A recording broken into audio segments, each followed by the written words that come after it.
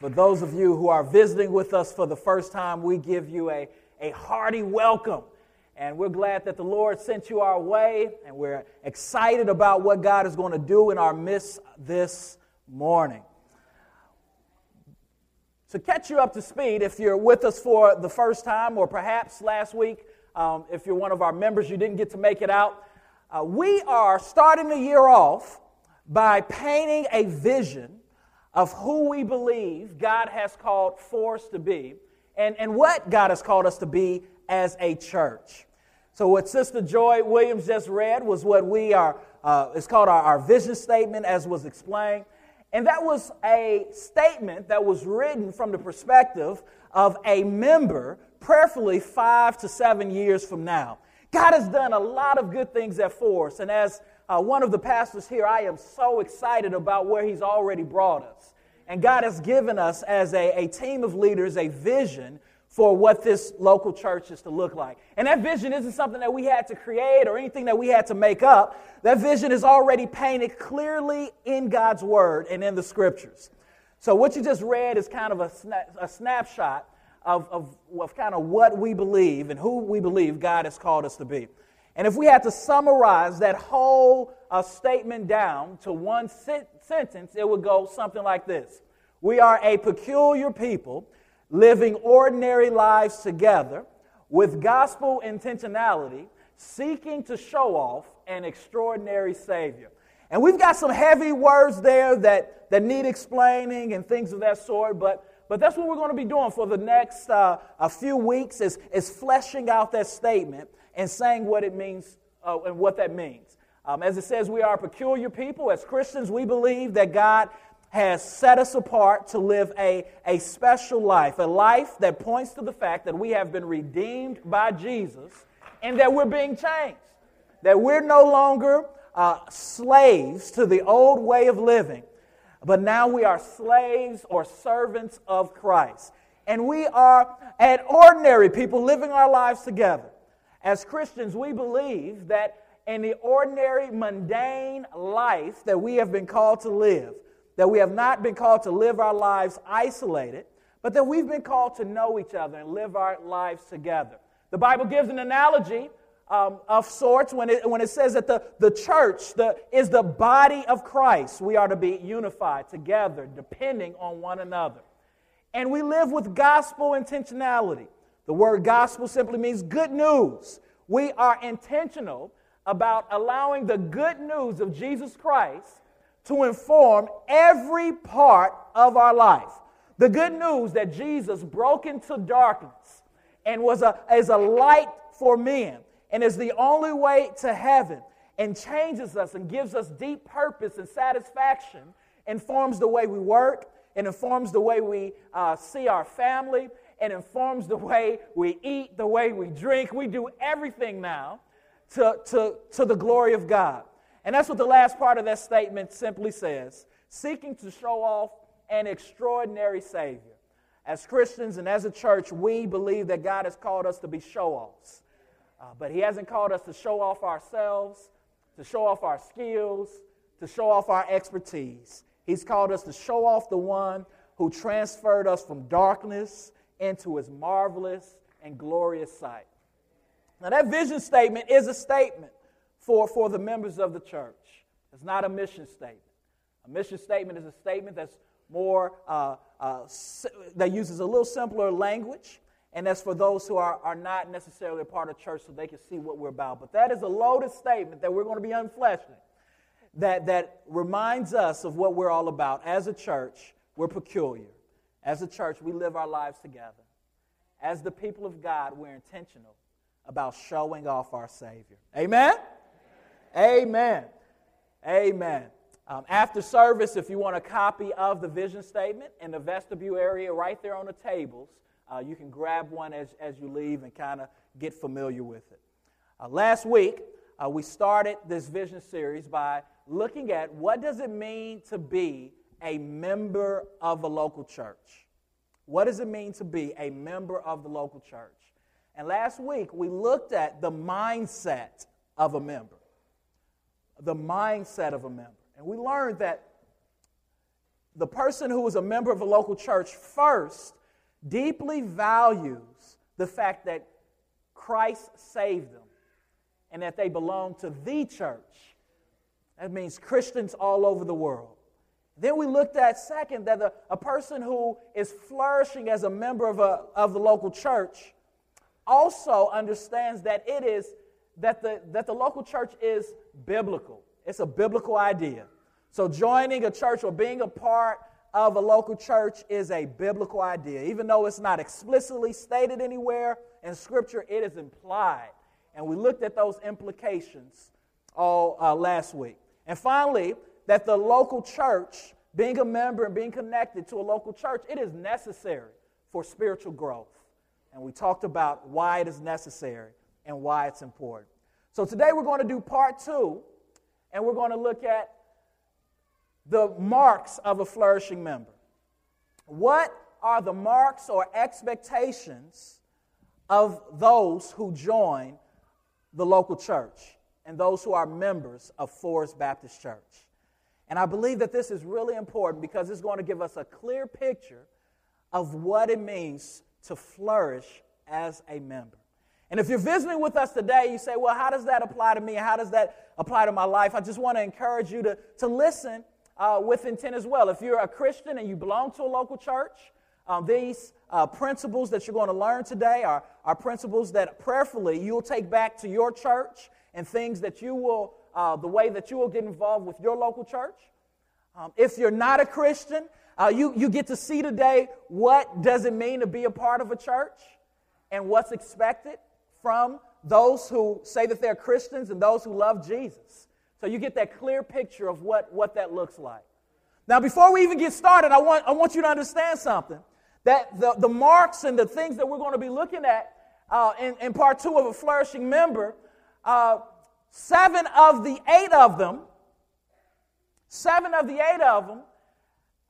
does not grant you access to God or to heaven. So to be a Christian is not dependent upon you doing these things. Okay?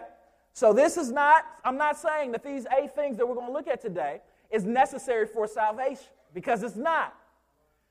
We are saved by grace.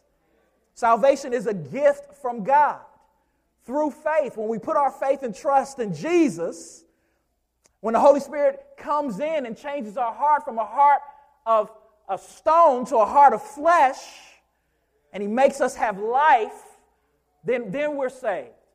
Not based upon these things that we're going to talk about. We're not saved based upon these things that we're going to talk about today. So I want to make that clear. This is not a list of things that you have to do in order to be right with God.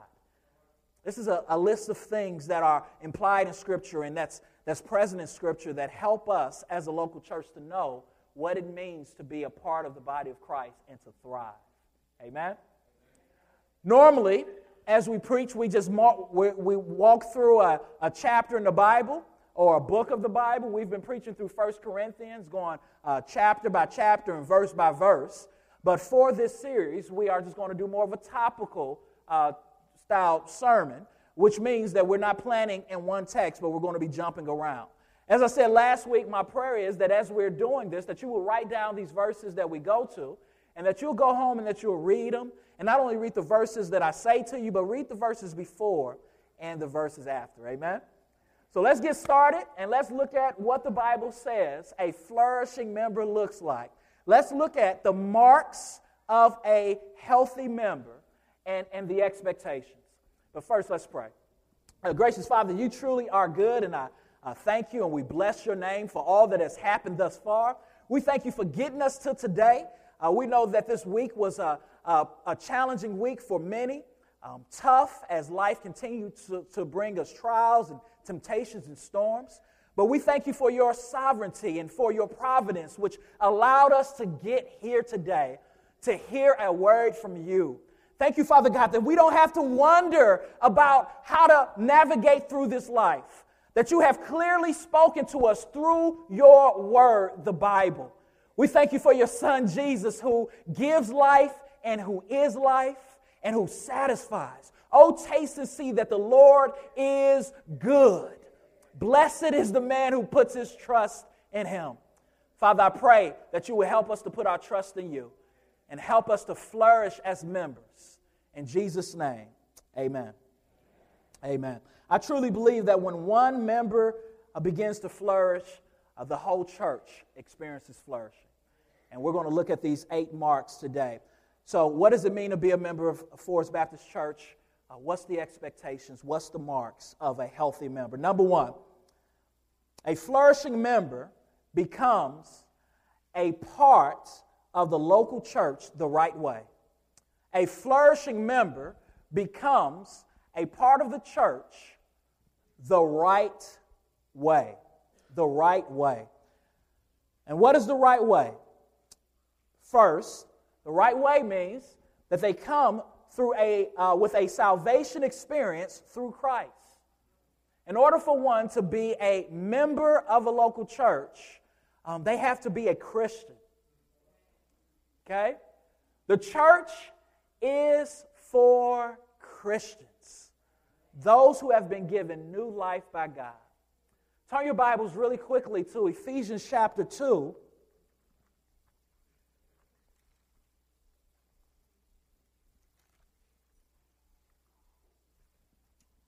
Ephesians chapter 2, and we're going to look at verse 1 through 4, and I won't be digging into every place that we go because we're going to be going a number of different places. But the church is Christians, and the local church is made up of Christians. And what does it look like to be a Christian? It means that you experience something. What do we experience? Verse 1. And you were dead in the trespasses and sins in which you once walked, following the course of this world, following the power of the prince of the air, the spirit that is now at work in the sons of disobedience, among whom we all once lived in the passions of our flesh, carrying out the desires of the body and the mind, and were by nature children of wrath like the rest of mankind. But God, being rich in mercy, because of the great love which He loved us, even when we were dead in our trespasses, made us alive together with Christ. A Christian is a person who realizes that before they met Jesus, they were dead men and women walking. We were dead to the things of God, alive to the evil of this world and the passions of our own sinful flesh. We were doing what we wanted to do when we wanted to do it. Everything was about us and keeping up with the Joneses. We had no ability to save ourselves. But God, being rich in mercy, came into our hearts, transformed us, and began to transform our desires, helped us to see that we were selfish, that we were liars, that we did whatever we wanted to do whenever we wanted to do, and He gave us a desire to make Jesus the center of our lives and to build our lives upon Him. It is a person who realizes that God gave them the greatest gift that they ever could receive, and it had nothing to do with how good you are or how smart you are or how good you think you look. That it was truly God's work in bringing you to Himself because He chose you, elected you from the foundation of the world. So, becoming a member of a local church means that you have experienced the mercy of God. You have experienced the grace of God. And you have found yourself falling at the feet of Jesus saying, I no longer want to lead my life. I'm not capable of doing it. But I want to follow you as you lead and control my life. That's what it means to be a Christian. God takes away a heart of stone and gives you a heart of flesh. But it also, we expect that once a person has experienced salvation through Christ, the next expectation for this leader, for this Christian, is then to meet with a leader and talk about Jesus. Okay? So once a person has experienced salvation in Christ or is interested in knowing about Jesus, and we share the gospel with them and they repent and give their life to Jesus, the next step for that person is to talk to a leader of the church. And why do we do that here at Forest Baptist Church? We do that because it is our job as pastors and leaders to make sure that the people who join this church, that they love Jesus. That they love Jesus. And this conversation that we have with this person is not a test. We're not looking for specific answers and words in a very specific way. We're simply seeking to learn about this person and to see if Jesus is Lord of their life. And if they have really repented and turned from their sins and put their faith and trust in Jesus. And one of the reasons that we started doing that was quite simple. When I first became pastor here, before we had that in place where there was a true time where a leader could talk to an individual and talk to them about Jesus, we had a number of situations that really turned out pretty bad for us. We had a person who was a Mormon join our church. A Mormon is a person who's a part of a cult. They're not a Christian. They don't believe that Jesus is Lord. They don't believe in the authority of Scripture. They joined our church, and they were amongst our people, believing something different than what the Bible was teaching. Okay? And one day I was having a conversation with that person, and I was talking to them about Jesus, and they said, well, that's not what I believe. And they began to share what they believed. And I said, well, why would you join this church? They said, well, your sermons were so inspirational, and I love the singing and the people, but I believe this. And by God's grace, I was able to share the gospel with that person, and they repented, sat with them for 2 weeks in a row for hours, and taught them, showed them what the Mormon church believes and what Christians believe.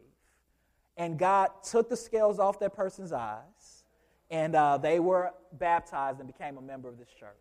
Amen? And we had another situation that was very similar. It is important as leaders of the church that we talk and know those who are here and whether or not they love Jesus. Amen? But third, after, still on point number one, in order to be a part of the local church the right way, then that person is to come and to partake in baptism and communion. And we got to experience a baptism this morning, amen. Brother Ron, God gave Ron a new heart that loved Jesus. And then he submitted to the first commandment that a believer is to submit to, which is baptism. And if a person can't submit to Jesus' first call and first duty of a Christian, then they won't be able to submit to anything else, because that's the easiest part, amen? And what is baptism? Baptism is an outward expression of an inward change in love for Jesus. When a person is baptized, they are declaring that I now agree with the life, death, burial, and resurrection of Jesus. I now believe that Jesus Christ came into the world, lived and died in my place, was buried, and was raised again. And as they step into that water, it is signifying that their own death to flesh and to their own desires and the resurrection that they receive through the power of the Holy Spirit. We are now identifying with Jesus and telling the church, look, I am one of you now. I am unashamed of Jesus, and I believe that he died and rose for my sins. And you can go to Romans chapter 6 and look at verse 1 through 4. and read more about that. So they partake in believers' baptism. Here at the church, we baptize those who make a confession of faith. And as a church, we talk to the person who's made that confession of faith to make sure that they know what they're doing. But also when it comes to children and those who are younger, we want to talk to that child, and we want to make sure that they understand why they're becoming a Christian. And if we do baptize a younger person, it is because we believe that they are mature and that they will remember this. Because baptism is a day and a moment that you want to remember, because Satan is going to be coming at you. Satan is going to be trying to sway you not to follow Jesus. Satan is going to be reminding you of who you are and how you failed and all of your mistake. And he's going to be trying to take you into guilt and condemnation. But baptism is a day that you can remind yourself that even though I'm imperfect, and even though I sin and fall short daily, and even though I struggle, I have been made alive with Christ Jesus. The old is gone and the new has come. And then you run to those who are in the body. And you say, this is what I'm feeling, this is what I'm experiencing. Preach the good news of Jesus to me and help me. Because those who witness the baptism of a believer, they and we are held responsible to see that that person grows up in Jesus.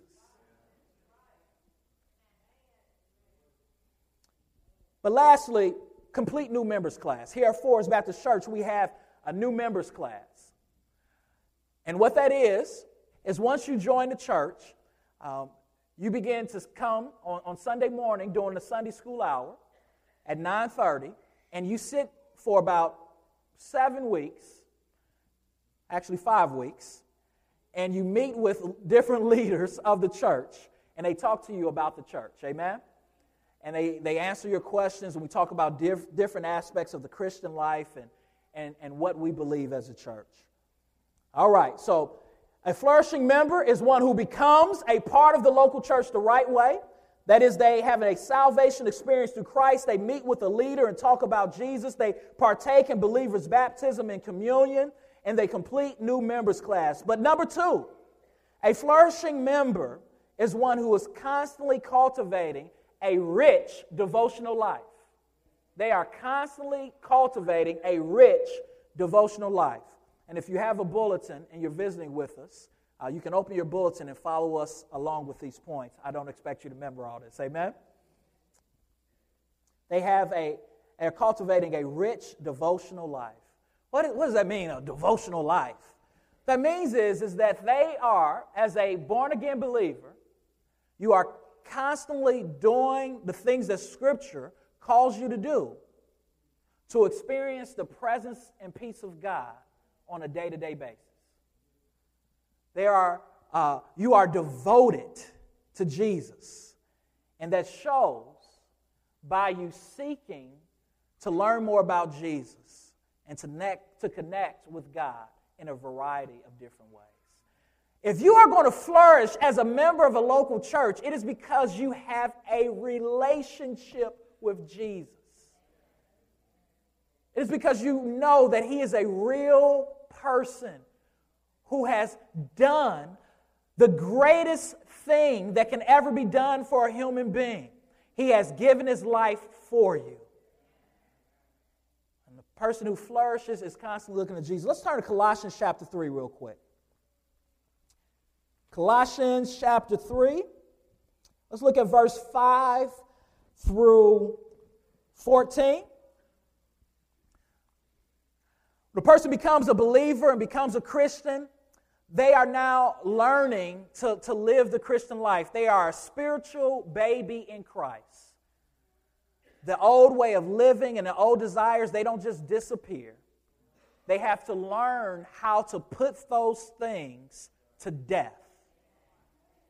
Colossians chapter 3, verse 5 says, "Put to death, therefore, what is earthly in you: sexual immorality, impurity, passion, evil desires, and covetousness, which is idolatry." Before I met Jesus, I was a slave to everything that Paul just listed. And after I met Jesus, I had to learn to put those things to death. And right now in my life, I am growing and learning more and more what it means to put those things to death. It is a process. On account of these things, the wrath of God is coming. In these, you too once walked, Paul is telling the church at Colossae, when you were living in them. But now you must put them all away.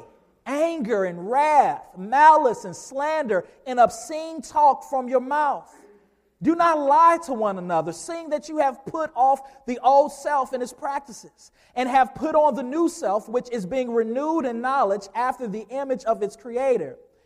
Here there is not Greek and Jew, circumcised or uncircumcised, barbarian, Scythian, slave, free, but Christ is all in all. Put on then, as God's chosen ones, holy and beloved, compassionate hearts, kindness, humility, meekness, and patience, bearing with one another. And if one has a complaint against another, forgiving each other as the Lord has forgiven you, so you must forgive. And above all these, put on love, which binds everything together in perfect harmony.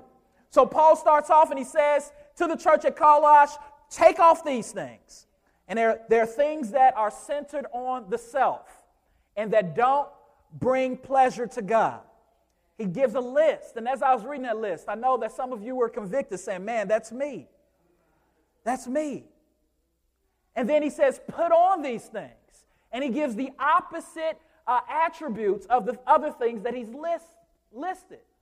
Now, if I was to tell you to take off these things and to put on these things, you would, of course, say, well, how do I do that? How do I put off anger? How do I put off jealousy? How do I put off these things? Well, Paul gave us the answer. Sandwiched in between these verses is the answer. Chapter 3, verse 1.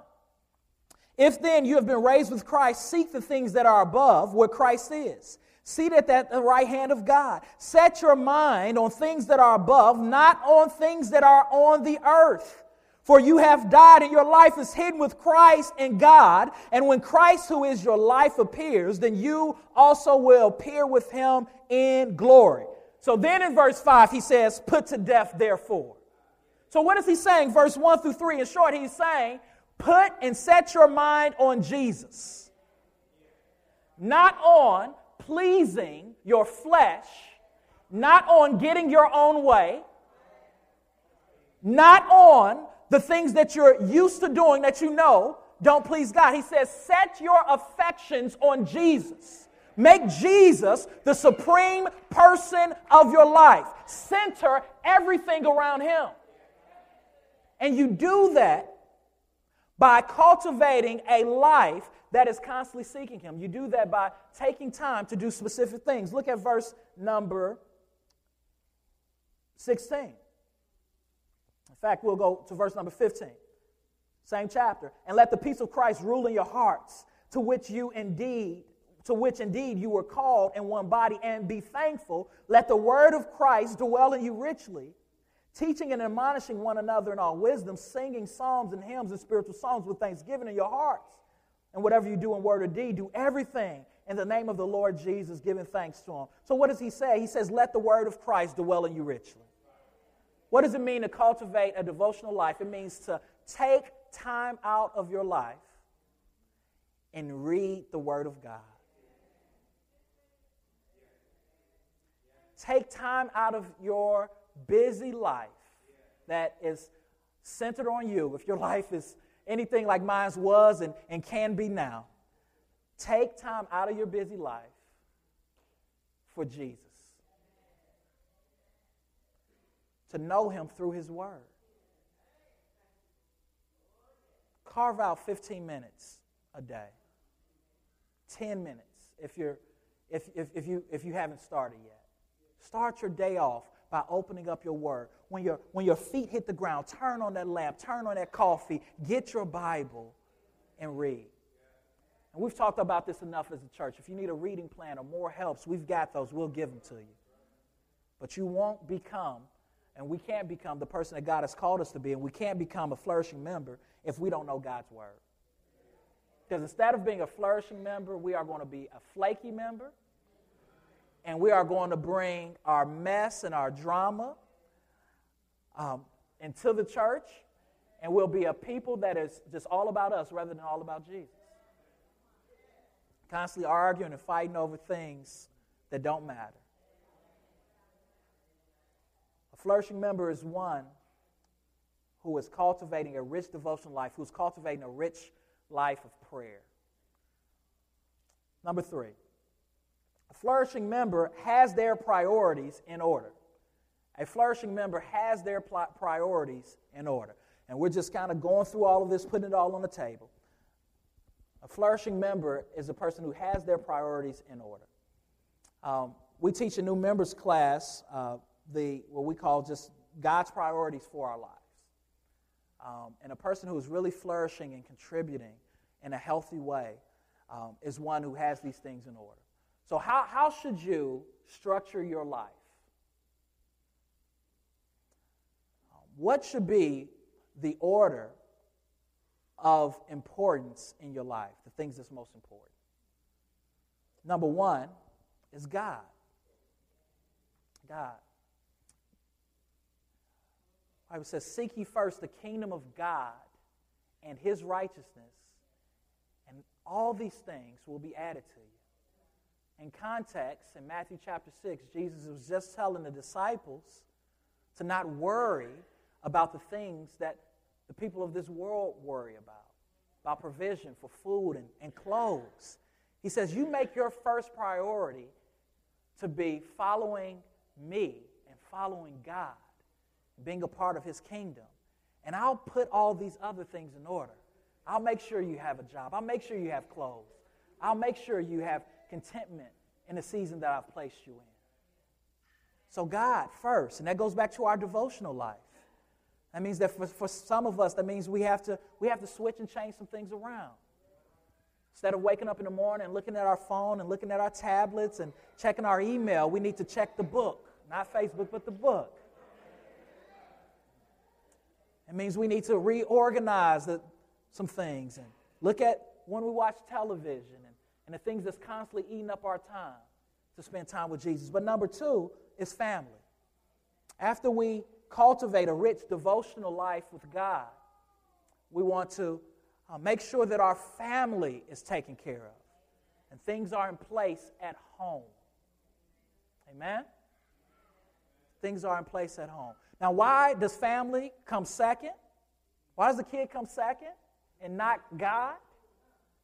Because if your vertical relationship with God is not in place, your horizontal relationships are going to be chaotic. Did you see that list in Colossians chapter 3? It says, without Jesus, when we put our minds on earthly things, sexual sin, impurity, passions, evil desires, covetousness, wrath, anger, jealousy, obscene talk, that's what comes out of us because that's who we are. So how can one have a thriving family life if they're not seeking Jesus first? How can you have a thriving relationship with your boo if you don't know Jesus?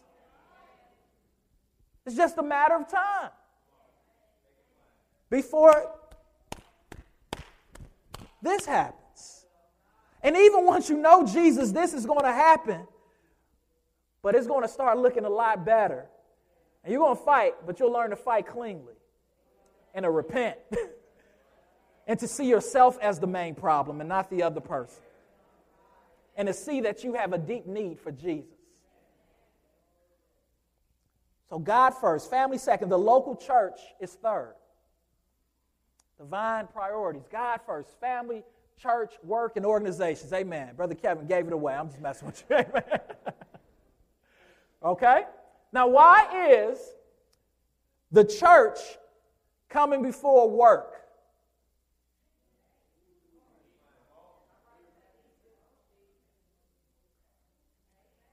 Why should my affections be set upon the church before work?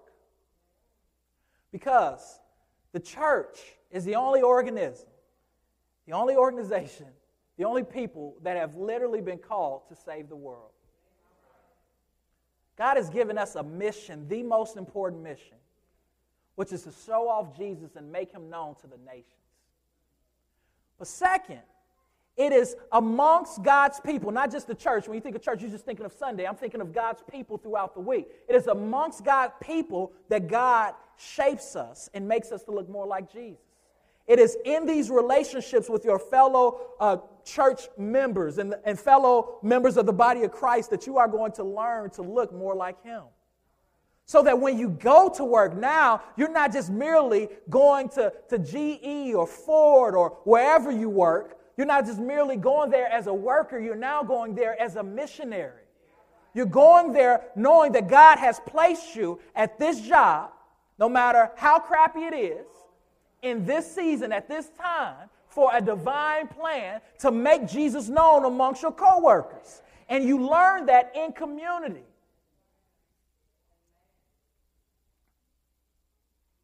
So without the body of Christ and without a devotional life, when you go to work, you won't look peculiar. You won't look like everyone else. You know? You'll be cussing out your manager to other workers just like everybody else is. And then you'll find yourself talking about Jesus with them and inviting them to church. And they're like, why should I come to your church when you was cussing out Bob just like I was? Like, what about Jesus? What about you makes Jesus attractive? But if we're not learners of Jesus, and if we're not in community, we really can't learn to be helpful and to be used by God. Our witness will be marred. Next is community and other organizations. So this is what we teach, the priorities that a flourishing member has. And again, just throwing these out, the Holy Spirit is just convicting, and he's going to be working in different ways. You can't change overnight, and you can't change yourself. The only way that we're going to be flourishing members and people of Jesus is if we're looking to Jesus and trusting him to give us life. Paul said in 2 Corinthians that Jesus is a life-giving spirit. So we can't walk out of here saying, I'm going to be a better co-worker, I'm going to be a better husband, I'm going to be a better mother, I'm going to be a better this or that, and expect to become that way in our own strength. The only way we're going to do that is if we're looking to Jesus. But this is just to let you know what's required and what we think of when we think about someone who is an active member of the body of Christ. Number 4, they joyfully attend small groups and worship services weekly or regularly. Amen? If you're going to grow in Jesus and be a part of the mission that God has called for His Baptists to become strong disciples and to reach those who are lost, it is because we are gathering together regularly and not taking our worship times lightly. Amen? Not taking our worship times lightly. Let's go to Hebrews chapter 3. And again, we've taught on this and been here many times before. But it's always good to review. Hebrews chapter 3, verse 12. It says, "Take care, brothers, lest there be in any of you an evil, unbelieving heart, leading you to fall away from the living God. But exhort one another every day, as long as it is called today, that none of you may be hardened by the deceitfulness of sin. For we have come to share in Christ, if indeed we hold our original confidence firm to the end." So the writer of Hebrews tells the church, says, take care or watch yourselves, lest there be in you an evil, unbelieving heart leading you to fall away from God. Our hearts are constantly prone to wander and constantly prone to fall away from God. But he says, how do you keep yourself from falling away from God? He says, by encouraging one another every day, by being in each other's life. And some of us here, we just have very lukewarm, shallow feelings about Jesus because we are not around his people enough.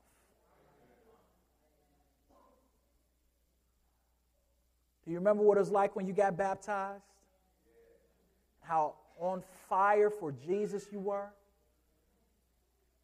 And how you just were willing to run for him and do whatever he called you to do? Then slowly over time, you just drifted away from him to now the Bible and the things of God. It's very hard for you to join in on them. And part of the reason may be, and is, if you're not actively among other believers, it's a result of your heart being led away from God, being tempted by sin. And now, instead of treasuring Jesus, you're treasuring that sin. And you think that's normal. That's normal to you. You think that's the Christian life. That's not the Christian life. The Christian life is a God-loving, sin-hating, mission-minded, give Jesus everything life that is sprinkled with low points and times of falling, but that's also marked by repentance and coming together with other believers. It's important that you be around believers often and that you submit yourself to the church.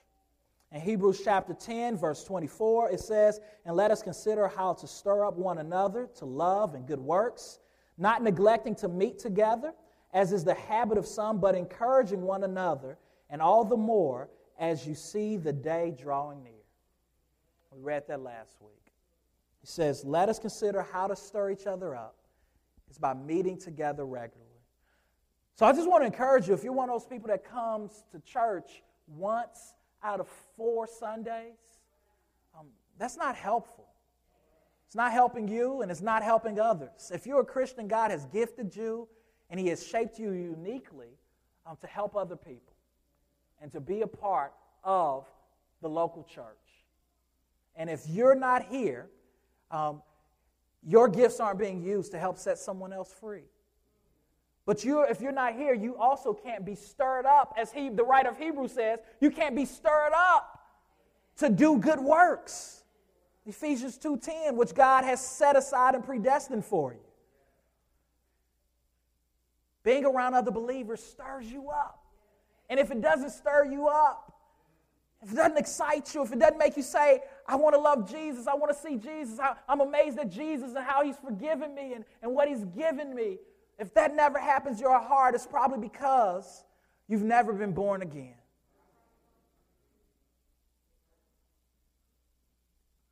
If what you're holding on to one day is that when you stand before God on the day of judgment, as we all will, that's a fact.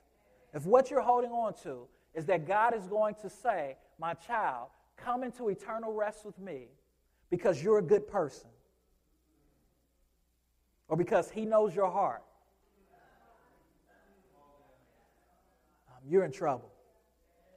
The only way into eternal rest is through Jesus. It's through his grace. And if you don't enjoy Jesus here on earth, it's probably because you've never experienced the true Jesus.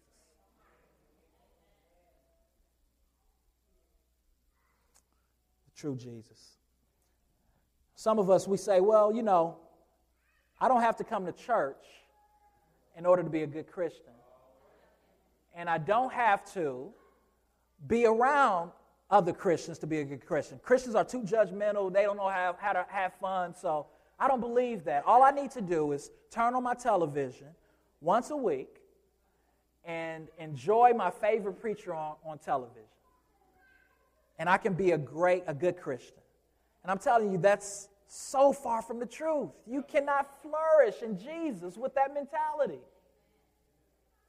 There once was a woman who went to the post office, and she was at the post office and standing in line, and there was a long line, and there was a man in front of her, and he struck up a conversation with her. And he said to her, what are you here for? And she said, I need some stamps. I'm here to get a book of stamps. And he was quiet, and they moved forward a little bit. He said, ma'am, do you understand that you just passed 2 stamp machines where you could have bought a book of stamps? And she looked at him. She said, I know that. But that stamp machine is not going to ask me how I'm doing. and I can't ask that stamp machine how it's doing. And that stamp machine isn't going to miss me when it doesn't see me for a long time. But people will. And that television that you think that you can just turn on Sunday morning for 3 out of 4 Sundays is not going to hold you accountable. It's not going to ask you what's going on in your heart. It's not going to ask you about your marriage. It's not going to ask you about your children. It's not going to pray with you. It's not going to show up when you have lost someone in your family. But a pastor will. A member of a local church will. Your brothers and sisters in Christ will. They'll call you out. And they'll help you to look more like Jesus. So bedside Baptist isn't going to work. You need people in your life encouraging you to fight sin and to look more like Jesus. Fifth, we expect our members to look for opportunities to serve. To look for opportunities to serve. Mark chapter 9, verse 35. Mark chapter 9, verse 35. And he sat down and called the 12, and he said to them, if anyone would be first, he must be last of all and servant of all.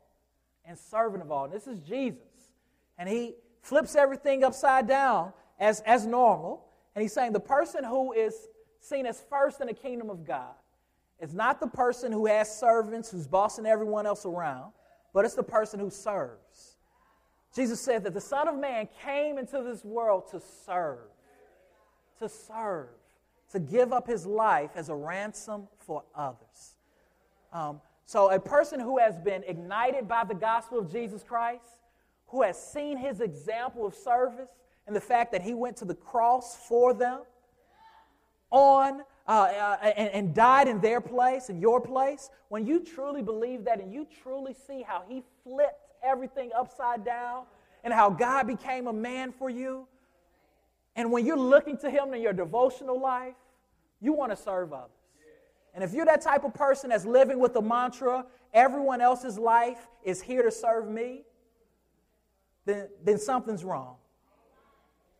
Or the church is here to wait on me, hand and foot, something is wrong. When the Holy Spirit comes into our heart and makes us born again believers, that mantra is wiped away and a new mantra comes. My life is here to serve you. My life is here to serve you. Because Jesus has a way of making our lives be about him and not about us. Has Jesus made your life to be about him, or is your life still about you? I praise God for Forest Baptist Church. We are blessed with servants. We are blessed with so many people who freely give themselves to this church week in and week out without asking for anything. My heart is overwhelmed with joy when I pull up to this church throughout the week and I see people serving in a number of different capacities. On Thursday, when we look at the food pantry and people are down here serving those who are without food, week in and week out. When I think about our van ministry and people who volunteer every Sunday, who wake up earlier than they would have to. They come out in the cold and start that rusty old van up.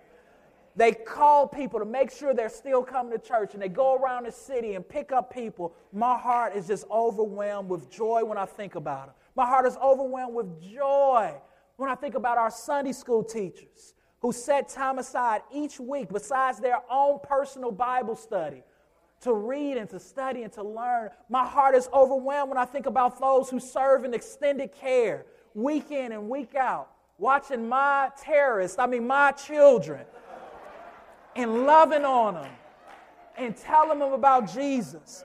My heart is overwhelmed when I think about these things. Those who come down throughout the week and clean up the church. My heart is overwhelmed by our culinary committee, who anytime we want to have something and we say we need food, they show up and they show out. And I didn't name everything. It's overwhelmed by all these things. But as the body of Christ, we want to be in our Bibles and in the face of Jesus, loving on him because of who he is and what he's done. And when that's happening, and when we're in community with other people, our natural heart's flow is then to serve. The only way that we're going to fulfill the vision that we have laid out and that God has given us is if these things are taking place. And it's if we believe that God can use us to reach this community. And that's not going to be by everyone being up front. That's going to be by everyone chipping in and serving and being selfless and doing what God has called us to do. If you're that type of person who it's hard to get you out to do anything that you don't want to do, then you're not living a sacrificial life for Jesus. Romans chapter 12, verse 1, Paul says, "Therefore, by the mercies of God, I beseech you, brethren, to present your bodies as a living sacrifice." Being a Christian means that we are sacrificing areas of our lives because we love Jesus and because he has sacrificed for us. And if you've got to be pumped and primed and encouraged and begged in order to do, then you are not focusing on what Christ has already done for you. Jesus paid your debt so that you could be free, so that you can live on mission. Number 6, protect church unity. Protect church unity. Flourishing member is a person who protects the unity of the church. In John chapter 17, we see Jesus praying to God before his disciples, probably in Gethsemane, and we see that he is just focused on the unity of the church. The unity of the church. A person who joins the local church is a person who is committed to the unity of the church. They're not spiritual terrorists. They're not trying to tear the church up from the inside out. They're not on their own personal campaign because they disagree with something and think that everyone else should agree and think the way they think. They're one who is concerned about the unity of the church. As a church, we absolutely have a low tolerance for gossip. Gossip is sharing information about someone else in order to put them in a bad light,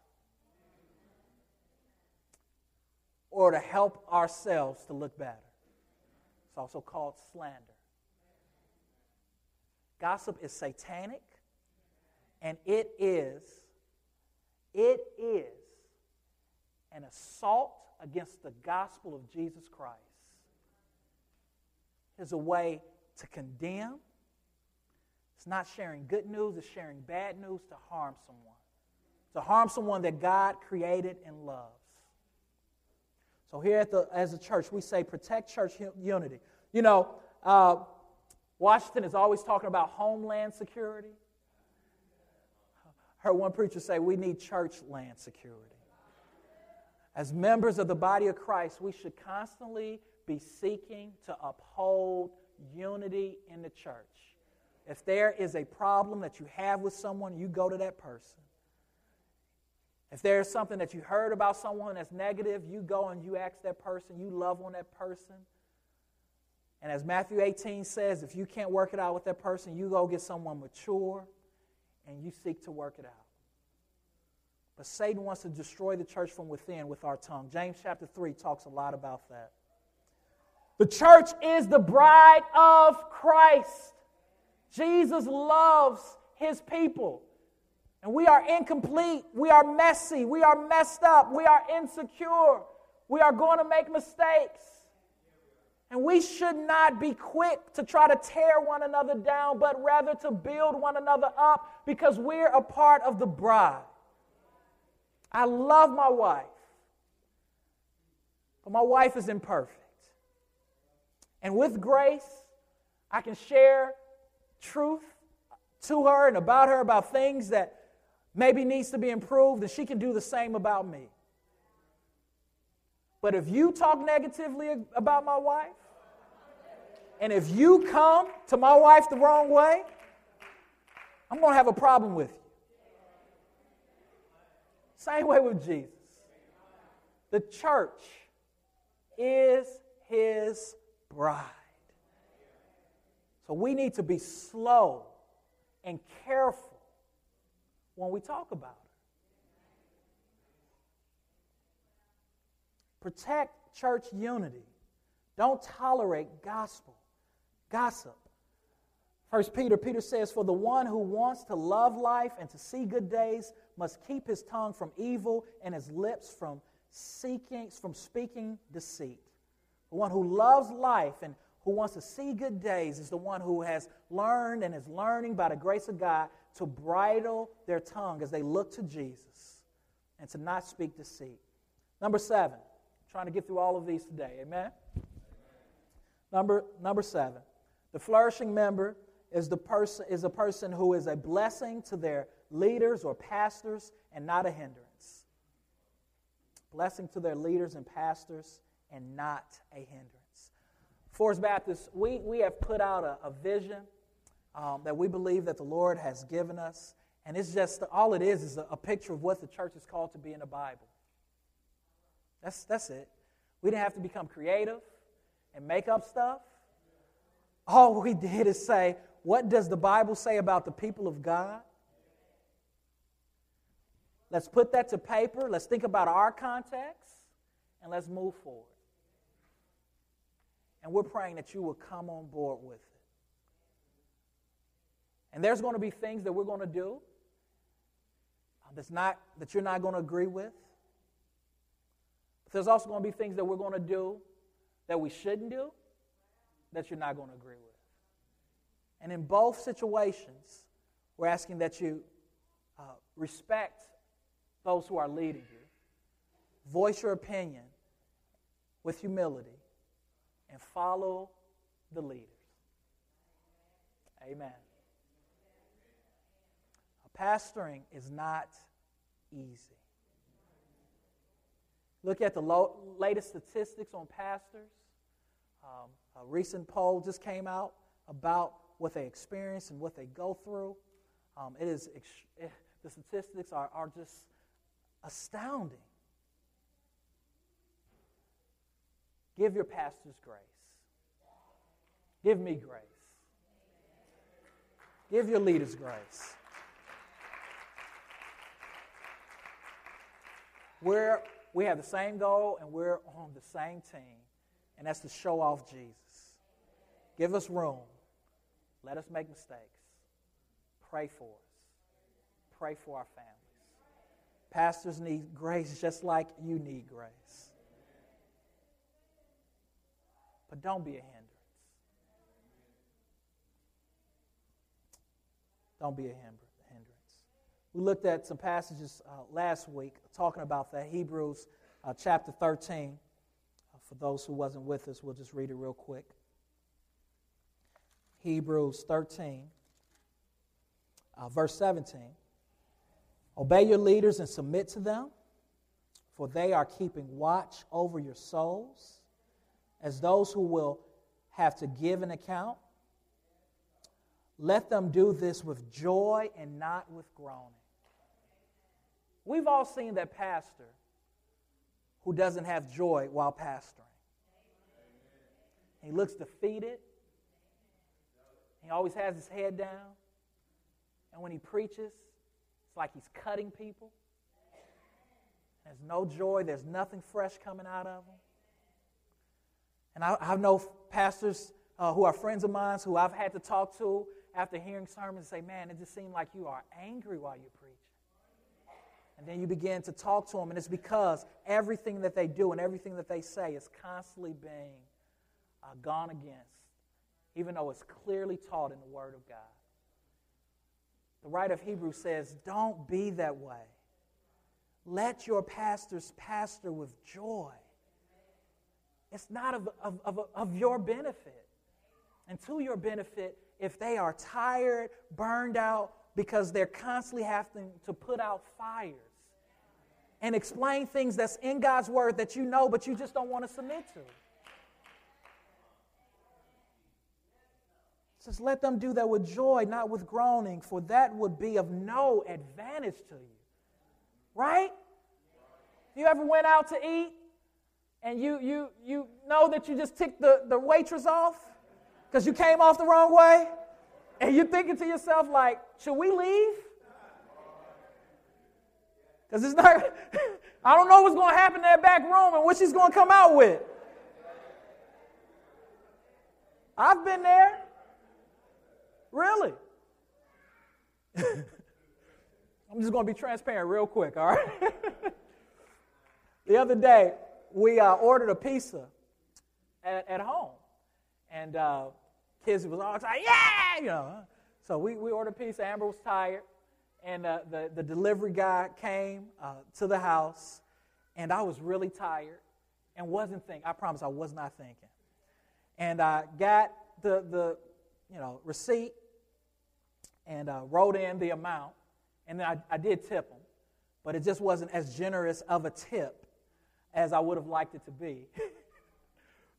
As he came, because he came to the door. He closes, he goes, he's driving, get into bed late at night. And I said, Amber, do you remember what I tipped the driver?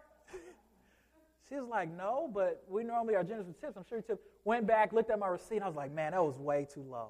Got back into bed, and I started thinking, what if he comes and plays a prank on us tonight, What if when I wake up tomorrow morning, I walk out the door, there's just something crazy sitting on our front step, Because I wasn't as generous and as kind. And even though it was the percentage that you're told to give, it wasn't the standard that we as a household like to put forth. I can't serve you, these men can't serve you with joy if we're afraid of you. And by God's grace at Forest, that's not the case. God's grace at Forest, I was just telling our leaders yesterday, we are further along than I ever thought that we could be in 4.5 years. And it's because God saved you, many of you, and He had you walking with Him closely for many years. And when we came as leaders, by God's grace for this season, He allowed us to lead in a way and to paint a vision from the Bible that resonated in your hearts and that you were able to run with. It brings me great joy to pastor this church week in and week out. But always remember, God has called us, all of us, to obey our leaders and to submit to them. It's our pastors, it's also our bosses and our supervisors. And that's regardless, not just if they're doing everything we want them to do. I'm going to save the 8th point for next week, amen? Because I don't want to rush it, and I've been before you pretty long, so we're going to save point number 8 next week and do a more in-depth study of that. But again, a flourishing member is a member who is actively following Jesus, and as a result of actively following Jesus, these things are happening. And it takes time, and it's a process. And if you're not there today, praise God that your salvation is not based upon anything that I just said other than number 1. Look to Jesus and make it a goal. Make it a goal to look to Jesus and to start serving. If you're one who does have a problem controlling your tongue, look to Jesus. He can help you tame it. If you're one who has a problem in these other areas, look to Jesus and He can help you. We want to see you here week in and week out getting to know the other members because we believe that your life will be transformed in that way. When I was in college, I got separated from the body of Christ. I got lazy, was no accountability, started going to a big church. Before I knew it, I had just become someone that I never thought that I would become. By God's grace, God sent a pastor my way, sent some brothers my way, got me connected to a smaller church where people knew me and knew my issues, and God transformed my life. And I'm telling you, God can transform your life, whoever you are, wherever you are, if you look to Jesus and plug into the body of Christ. Let's pray. Father, we thank you for your word, and we thank you for this vision that you've given us. I pray, Lord, that you will help us to be flourishing Christians. We know we'll never be perfect Christians, but we should be growing Christians. Just as a baby grows from infancy to adulthood, so you expect us as your people to grow from spiritual infancy to adulthood. And you have given us a roadmap in the Bible to help us to do that. So, Father God, I pray that through your Holy Spirit that you will equip us to be these type of people and to value our membership at this church. I pray, Father God, for this roadmap that we just laid out, that you would help all of us to submit to it and to become a part of this church in a way that is intricate. Help us to see ourselves as members of the body of Christ, not as isolated individuals who do what they want to do, but as connected individuals who serve Jesus with passionate hearts in community. Father, I pray for that person who's not a Christian today and who came today with a perspective of Christianity that was unattractive. I pray, Father God, that you would allow your Son to be attractive to them, that you allow them to see that we are an imperfect people who is growing to look more and more like Jesus as the days and years go by because of his Spirit. Father, we bless you as Forest Baptist Church, and we pray that you would make us to be the church that you've called us to be. In Jesus' name, amen.